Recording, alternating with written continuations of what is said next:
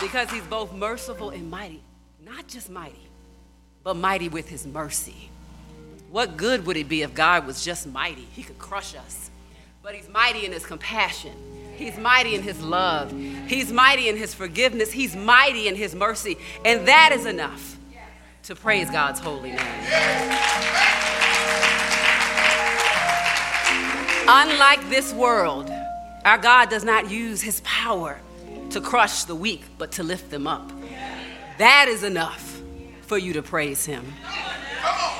Unlike this world, God does not boast and prop himself up. He humbles himself, coming down as one of us so that he can intercede even for us now, because nobody knows the trouble I've seen. Nobody knows like Jesus, because he allowed himself, not in his omniscience, but in his humanity, to know what I know. That's enough to praise him. That's enough to praise him. That is enough to praise our God. Would you join me in a short word of prayer as we beseech his holy throne? Gracious and merciful God, Lord, we just thank you for this Sunday morning.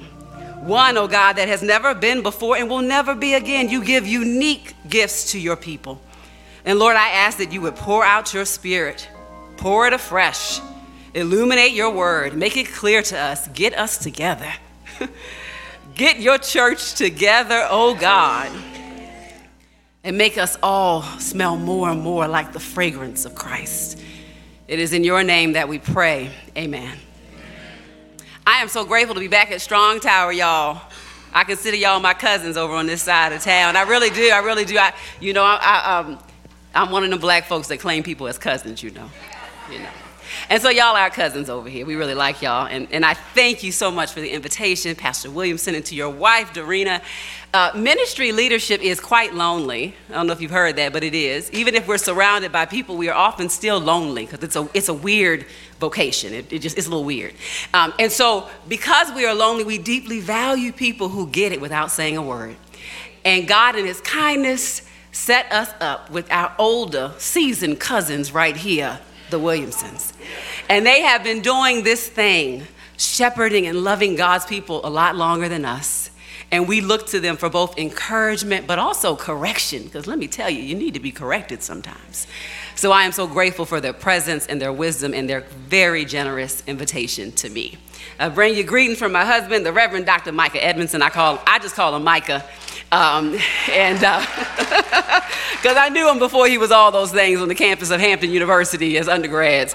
But we bring you greetings from Koinonia, and I even see some Koinonia sweet faces in the audience. Put your hands in the air and wave it around like you just don't care. They're here. And so they'll be your cousins too. They're lovely people. So one of my favorite pastimes as a kid growing up in Baltimore, hanging out with my dad, was to watch old movies together. And when I say old movies, I mean old movies. I don't mean like New Jack City, Boys in the Hood, 80s, 90s old. I mean like 50s, 60s old movies, okay? I mean movies like musicals like Seven Brides for Seven Brothers. I love a good musical, y'all. I love a good musical. Movies like 12 Angry Men, the black and white version. Not the 1980s, but the black and white version, okay? Movies like Citizen Kane, considered one of the greatest movies ever told. Carmen Jones, y'all. Carmen Jones. A Raisin in the Sun.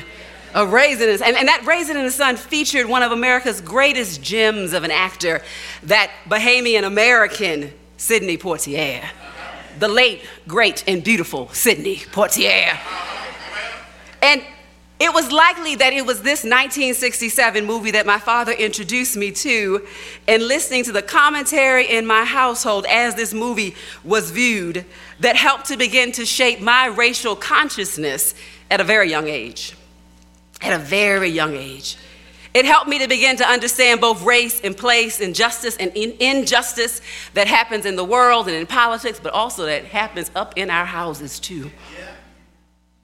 Guess Who's Coming to Dinner was that 1967 movie starring Sidney Poitier. A romantic comedy, drama, all them things captured together. A movie of great controversy for its time and still controversial today. Still controversial today. Starring Spencer Tracy and what his final role would be Sidney Poitier and Katharine Hepburn. It was an all-star Hollywood A-lister at the time, and this movie was profound. The movie certainly highlighted racism and class and even religion, but it was the title itself as well that reminded us of how powerful and costly and provocative and consequential that the guests that come to our house really can be. Who comes to your house? Whose house do you enter? That question still matters today, and it certainly mattered in the ancient Near East. Hospitality was of great importance in Jesus' time on the earth. That paradox still rests on us of extending hospitality to some, but also showing great caution of whom one is seen serving. Who can we be around? That was a unique thing about Jesus, his ability to be around whoever he wanted to be around, despite what the crowd or the audience had to say. And so this takes us to our text this morning, found in Luke chapter 19, and it reminds us of the power of a particular house guest, not Sidney Poitier, but Jesus Christ. When that guest comes to dinner, what happens when the one who is the guest that's coming to our dinner is not Sidney Poitier, but the man of God, the God-man himself, the Lord Jesus Christ? And the text reads, Luke chapter 19, starting at verse 1. He entered Jericho, that he is Jesus Christ. He entered Jericho and was passing through, and behold, there was a man named Zacchaeus. He was a chief tax collector and was rich. See, the Bible doesn't shy away about naming our social categories, by the way, because they matter. We can pretend that they don't matter, but they matter. So the Bible will name your social categories, your gender, your race, your class. It'll call you out because those things matter in how we show up in this world and how we treat other people. And so here we find that he's a chief tax collector, his job, his vocation, and he was rich. Verse 3, and he was seeking to see who Jesus was, but on account of the crowd, he could not, because he was small in stature. Shout out to the small kings, as my daughter often says. Shout out to the shorter men. So he ran on ahead and climbed up into a sycamore tree to see him, for he was about to pass that way. And when Jesus came to the place, he looked up and he said to him, Zacchaeus, hurry and come down, for I must stay at your house today.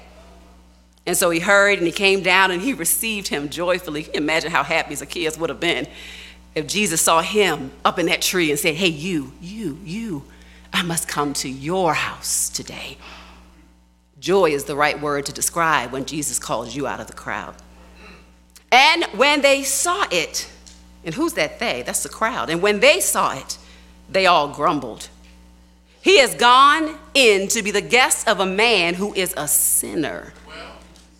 And Zacchaeus stood and said to the Lord, not to the crowd, but said to the Lord, behold, Lord, the half of my goods I give to the poor. And if I have defrauded anyone of anything, I restore it fourfold. And Jesus said to him, today, salvation has come to this house, since he also is a son of Abraham. For the Son of Man came to seek and to save the lost. That is God's holy word. In this passage, we find Jesus, Zacchaeus, a grumbling crowd, and an act of restorative justice. Zacchaeus is the chief tax collector.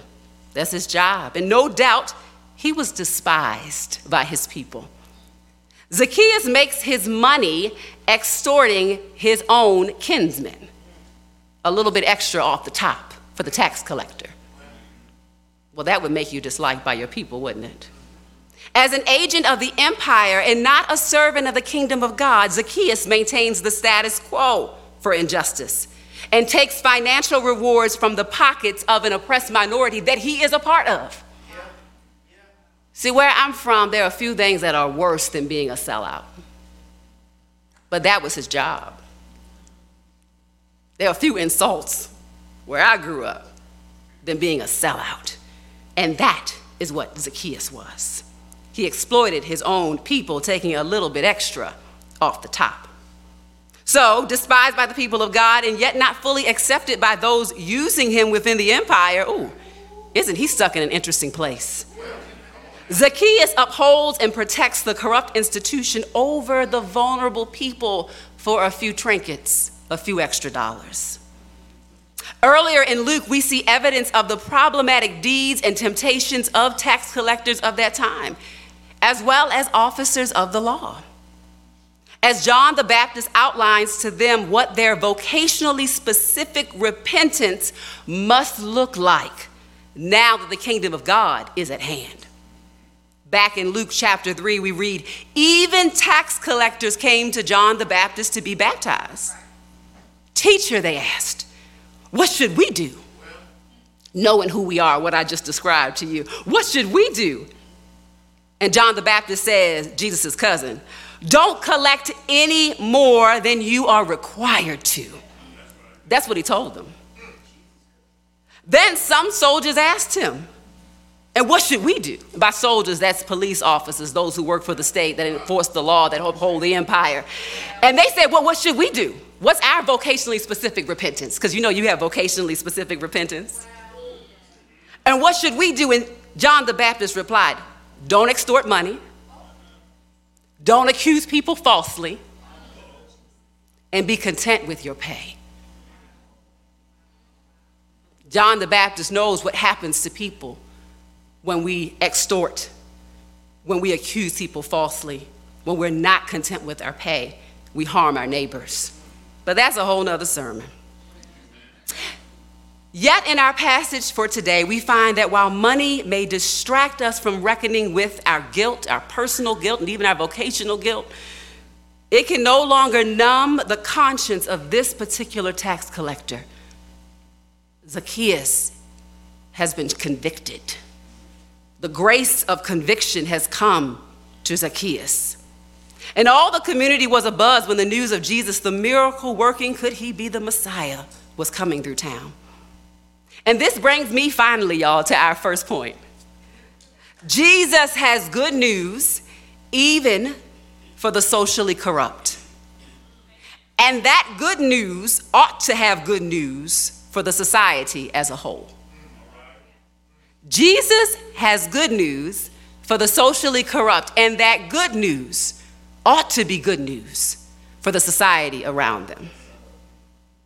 Likely Zacchaeus had heard of the miracle-working Jesus coming through his town, maybe through rumor, maybe through hearsay, some kind of way communication happened before social media. But it spread like wildfire, and it got to his ears. Maybe those stories back in chapter 18 found him. Stories about Jesus, about this parable of the widow that persisted and persisted. And so Zacchaeus may have heard that if I just knock on the doors of heaven, this Jesus who is gracious will hear me, even me. Maybe he heard that story about the persistent widow just one chapter before. Maybe Zacchaeus got word about how even young babies, even children, those who fully dependent on other persons were welcome to come to Jesus, and we must never prevent them from doing such. Maybe he had heard word about that. The dignity and honor given to the smallest and the least amongst us. When we hear about God's grace extended so clearly to others, we are right to respond with, why not me, O Lord? And as the expression goes, Jesus, I've seen what you've done for others. Why not me? So I suspect that if any rumor could have gotten to Zacchaeus, that would have made him zealous and hopeful enough to climb a tree to catch a glimpse of the man named Jesus. It was probably this story, also found with those others in chapter 18. The parable of the Pharisee and the tax collector. I got to tell you, if there was a story about the parable of the Pharisee and the marriage and family therapist, that would stand out to me as somebody with a degree in marriage and family therapy. If there's a story about the Pharisee and the girl that grew up in Baltimore, that would stand out to me. And I imagine that this text stood out this moment, this story would have stood out to him because there's a word coming for tax collectors. And I've been called out by name, so let me lean in. What a blessed thing when God calls you out with a special word just for you, even if it's a hard word. And so back in chapter 18, we get the parable of the Pharisee and the tax collector, and I'm just using my holy imagination and assuming that maybe Zacchaeus had heard about this. Maybe he had. You might remember Jesus explaining it this way. 2 men went up into the temple to pray, one a Pharisee and the other a tax collector. The Pharisee, standing by himself, prayed thus, God, I thank you that I'm not like other men, extortioners, unjust, adulterers, or even like this tax collector over here. I fast twice a week. I give tithes of all that I get, but the tax collector standing far off. You can imagine why he was standing far off. Humility, y'all. Would not even lift up his eyes to heaven, but beat his breast, saying, God, be merciful to me, a sinner. Sounds like the tax collector knows who he really is. I tell you, this man went down to his house justified. This is Jesus' word. I tell you, this man went down to his house justified rather than the other. For everyone who exalts himself will be humbled. It's coming. But the one who humbles himself will be exalted. That's coming too. So I don't know what inspires Zacchaeus ultimately. The intricacies of this providential compilation of events, I don't know what got to his ears, but I do know that something got to his feet, and his feet began to move, and he climbed up that tree. That grown man got so worked up, he climbed a tree. And I haven't climbed a tree since I was a little girl, y'all. And it would take Jesus himself to get me to climb a tree today. Or maybe a big dog, something like that. Zacchaeus climbed that tree as a recognition of his need, and faith moved his feet. And faith will move your feet. Faith without works is dead. Faith will compel you to get close to wherever Jesus just might walk through, to get a glimpse of the Savior. And Jesus, by the Spirit, is still walking through and with the church today. So I know sometimes there are folks who are deeply disappointed in the church, and they got some legit reasons. But I want to be clear to anybody who might ever hear this, Jesus is still walking by and walking with the church. And if you want to get a glimpse of the Savior walking through, I suggest you keep walking towards the church of the Lord Jesus Christ. Jesus, by the Spirit, is still walking through and with his church. Get close to the places, to the people, be they imperfect, that Jesus is still walking through and with, y'all. Get close, because you might get a glimpse of the Savior. Up in a tree, Jesus sees him and bids him come down. Jesus then does something shocking. He invites himself into the home of Zacchaeus. People who I know really, really well, I invite myself to their life. I do, I won't lie to you. I'll be like, well, you know, I'm gonna stop on by. Well, you know somebody really, really well, you're like, you'll see me in a little bit. They're like, well, I'm back. Don't have to clean up. I'm just coming, I've got to lay eyes on you. I'm stopping through. And Jesus invites himself into Zacchaeus' home. Don't you worry. Jesus always sees who is trying to see him. Don't you worry. You've been wondering if Jesus sees you, but don't you worry. You climbed that tree by faith, and you've been trying to get a glimpse, but don't you worry. He sees who's been trying to see him. Jesus will even come to the home of the guilty, y'all. And we better be glad that he comes to the home of the guilty. Verse 5 starts, when Jesus reached the spot, he looked up and he said to Zacchaeus, come down immediately. I must stay at your house today. And so he came down at once and welcomed him joyfully, gladly, contentedly. And we better be glad that Jesus is still inviting himself into our homes. Coming to people that are guilty and needy, broke down and broke. Those who are wrong, dead wrong.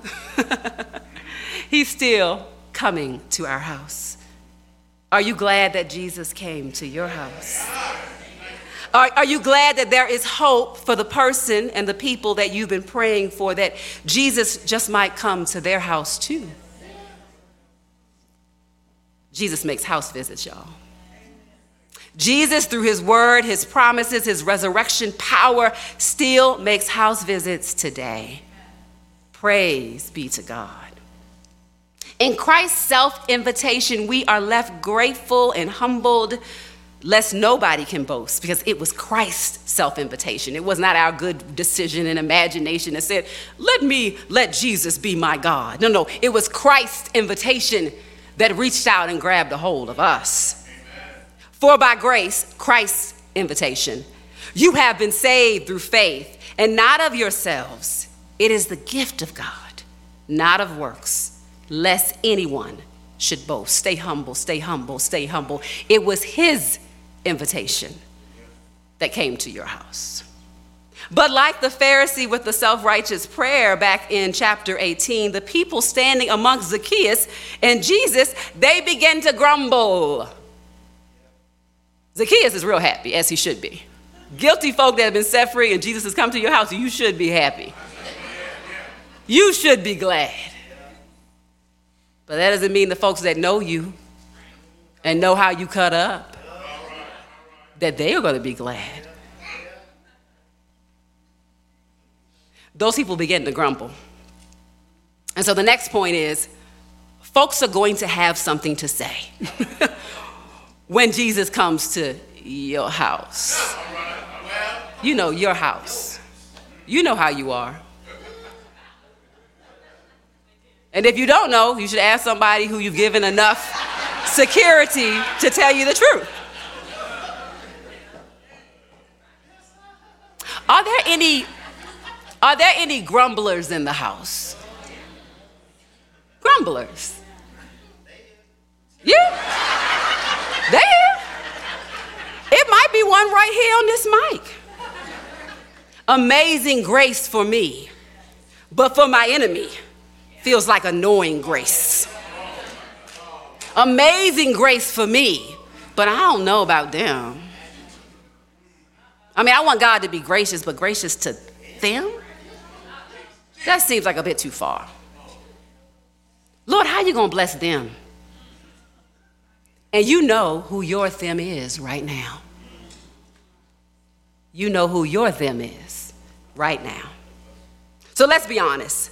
I would have probably grumbled too, especially if he had taken a little bit of my money off the top. Especially if he was a sellout who had taken from my people. I definitely would have been in that crowd, grumbling, on those Twitter streets, grumbling.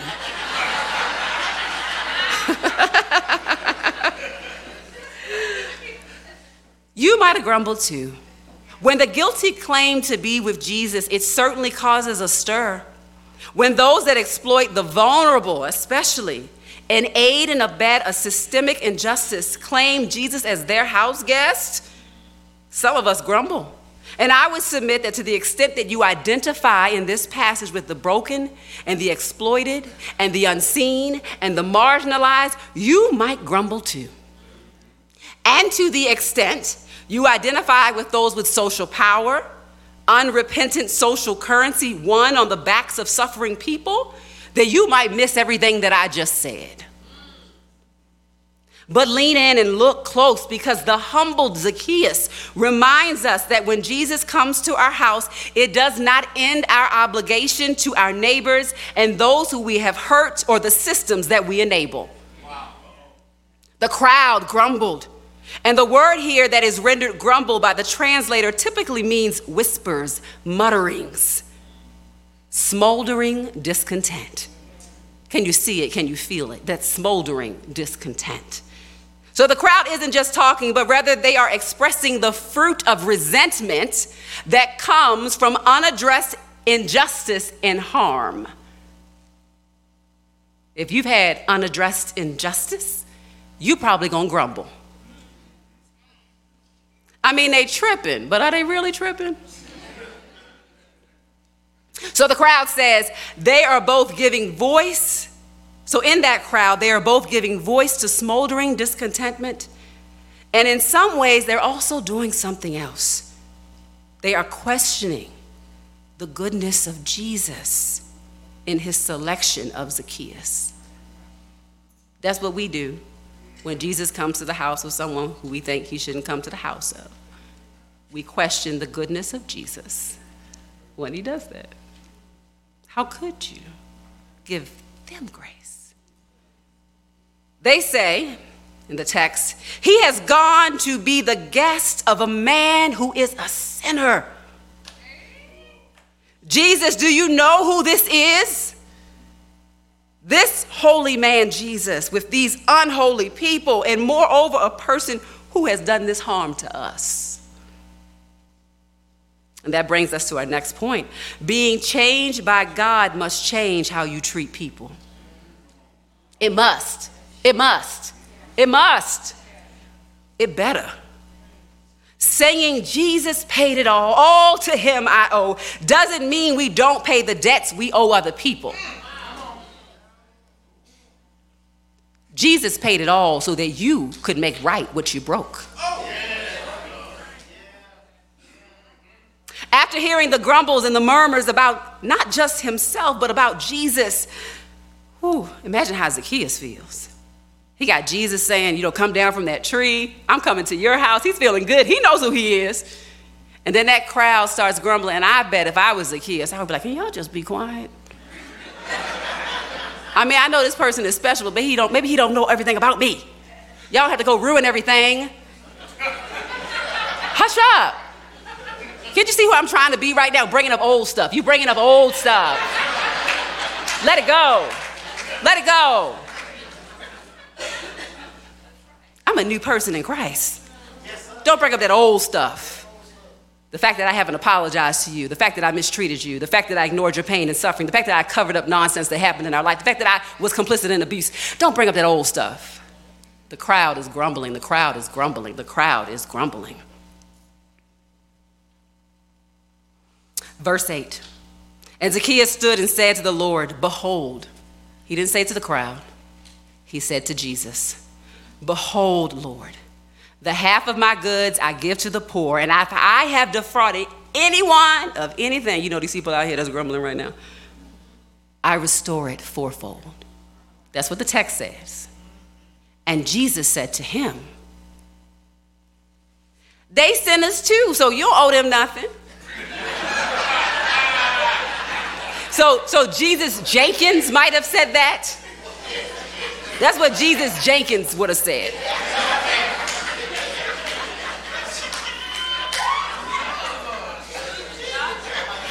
I know your heart, and you don't have to apologize to them, because I know your heart. I don't know why we think that's a good thing. The Lord knows our heart, and we need it to be covered in the blood of Jesus. But that's Jesus Jones that said that. I know your heart. You don't have to worry about that. Or something like, those oppressed people deserve their oppression if they didn't wear those hoodies. See, that's Jesus Thomas Jefferson that said that. Or here's another one, or the Jesus that says, this is Jesus Jonathan Edwards, don't worry about that. It'll get sorted out in the by and by. Don't worry about how you've been mistreated. Don't worry about your suffering. Don't worry about the consequences of it. Just it'll get sorted out in the by and by. So that might be Jesus Jenkins and Jesus Jones and Jesus Thomas Jefferson and Jesus Edwards, but the real Jesus, Mary's baby, the one who wrote the Magnificat, which is all about justice, by the way. Jesus, the real one of Nazareth. Jesus, the lily of the valley, the bright and morning star. That Jesus, the one that got up on the third day, with resurrection power in his hand. The real Jesus, not these fake Jesus that we like to call out to defend ourselves, but the real Jesus. That one says, today salvation has come to this house. Since he's also a son of Abraham, for the Son of Man came to seek and to save the lost. The real Jesus says that. Zacchaeus heard the grumbles, and he knows so does Jesus.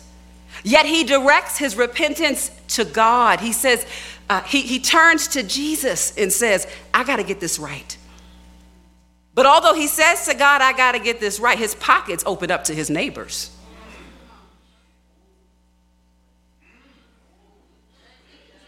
That's what repentance looks like, y'all. A lot of times we want to stop with like, Lord God, I'm so sorry. And I'm done.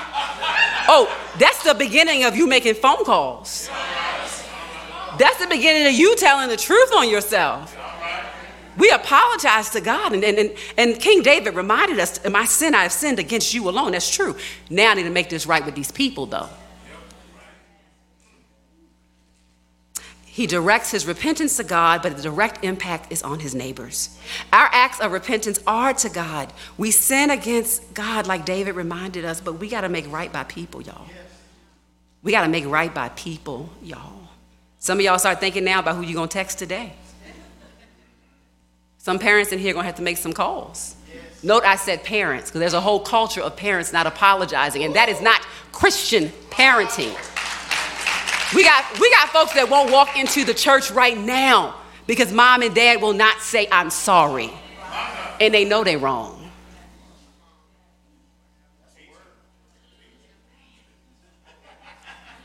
I'm just saying it. We got to do right by people, y'all. We got to do right by people. If Jesus has come to your house, the disenfranchised, the marginalized, the grumblers, your wronged family members, your co-workers, they should not have the temptation to question Jesus's omniscience and goodness because of our stiff-necked, unrepentant ways. Instead, our acts of repentance and posture of generosity points to the generous and transformative love of Jesus. When Jesus comes to our house, he sets us free to make right that which we have done wrong, including the systems that we benefit from that wrong others. We are, you and I, sinners in need of grace. Could it be that the grumbles are a part of the providential intricacies of the Holy Spirit, of God at work to wrought forth in us the right fruit in keeping with salvation? The grumbles are on the agenda of God to get us together. Nah, Dr. Christina, they just hate us. And they got their sin too. They can't judge me. Okay. But God can. It could all be true that they're wrong in their own right, but we're still called to make right what we have done wrong. Jesus does not stop the grumbles of the crowd. He doesn't. He could. He didn't stop the grumbles of the crowd in that text. And we know that Jesus has no problem getting a crowd together. He has no problem stopping a judgmental crowd. When they were all coming after that woman, he said, he who is without sin cast the first stone. He got that crowd together. Remember that? So let me spell this out in the year 2023 of the Lord our God for you. No subtlety in this message. Zacchaeus is affiliated with the exploitive empire. What are your systems of affiliation? What are the systems that you are affiliated with that exploit others? That's a nice journaling activity to do, wouldn't it be? Just write down, what am I connected? Maybe not even because you want to be connected to it. Some of us are born into privileges that we would rather not have, but it is what it is, so write them down. Racial privileges, economic privileges, good old boys club privileges. And when these things cause our neighbors to doubt Jesus' wisdom and mercy, having come to our house, then shame on us. Shame on us. Christians are repenters. And this matters when we discuss social issues like race and racism and misogyny and elitism and objectification of the poor. You and I were born into a world already running with these systems. We were placed on a train heading in a direction we did not decide, with a starting point that we didn't pick. Yet here we are. Will we stop this train or pretend that this ride of injustice is God's moral will and lie on our thrice holy God? The most scandalous and hated thing about Jesus is Jesus' grace, whose house he's willing to go to. Redeemed folks are thankful folks that God's love reaches far and wide because it reaches them. So why can't I apologize? Our last point, the redeemed repair. The redeemed of the Lord repair. Sinners who desperately need grace are grateful people. As a matter of fact, your gratitude is an indication of how much you think you need grace. I give as much grace as I think I personally need to others. God's grace reaches us, and it even put those grumblers on the agenda of God to provoke us into fuller repentance and freedom. The grumblers are even on the agenda of God. God can refine us through the grumbles of the crowd. I know we want them to shut up. I know we want our conscience to be quiet. We know we don't want to call that aunt, that family member, that coworker. We just don't talk about it no more. But the grumbles are on the agenda of God so that we might be even more free from guilt, free from guilt. Make it right. Apologize. Repair. Christians should not be known as the least likely to apologize in their families. Auntie know-it-all. Auntie always got something to say. Deacon, uncle, sanctified, but mean as all get out. It should not be that way. Should not be that way. Churches should not be known. Christians should not be known in America as the most judgmental people who are the least likely to admit injustice. And that's the data. That's the data. So I want to offer us a bit of advice. I pray that it's holy. Something to motivate us as we all continue to develop into leaders for the kingdom of God. And that's all of us. Whether you wear the title of pastor or not, all of us are representatives of Christ if he's come to our house. And so in this role, this calling as his ambassadors to be leaders, I want us all to recognize that sometimes we blow it and we blow it big. And that whether we want to be, we are often entangled in systems of injustice. This is why leaders must apologize and hear the grumbles. They must apologize. Good leaders love, L-O-V-E, love, L, listen to the concerns. O, own their part, plus some. V, verbalize the hurt they have caused. E, eagerly make reparations, a word I really like. Reparations to the best of their ability. We have been loved and we must love. L-O-V-E, listen, own, verbalize, and eagerly make repair. Jesus at the cross hears the grumbles, and at the resurrection he responds, pouring out his spirit and making us through sanctification who we are called to be, humble repairers of the breach. So today is the day of repentance for you and I. Until we see him face to face, every day is a day of repentance. So make a phone call, apologize to a family member, name your unjust affiliations, Repair them, because we are a people blessed with unrelenting grace and true forgiveness, so that we can become what we have been given. So that we can become what we have been given. Gracious, because we've been given grace. Forgiving, because we've been given forgiveness. Merciful, because we've been given mercy. Repairing, because God is yet fixing us up. Thanks be to God for his amazing grace.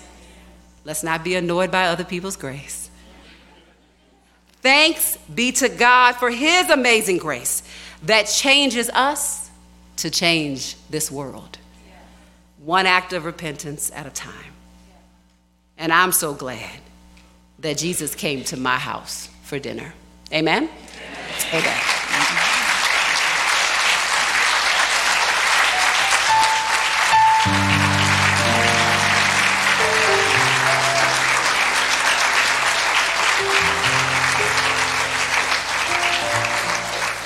Please remain standing. Remain standing.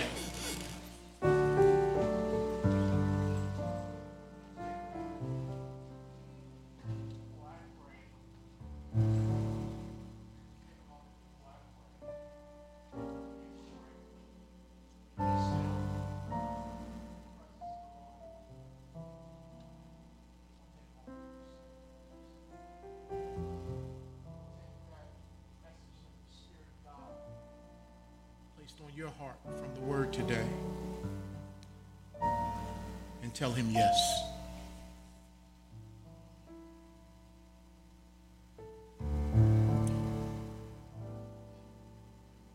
Yes, I will forgive. Yes, I will make that call. Yes, Father, I will apologize.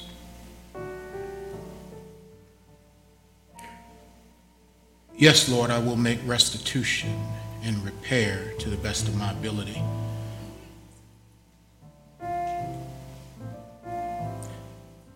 Yes, God, I will stop grumbling when I see you showing love to people that I ought to be loving also.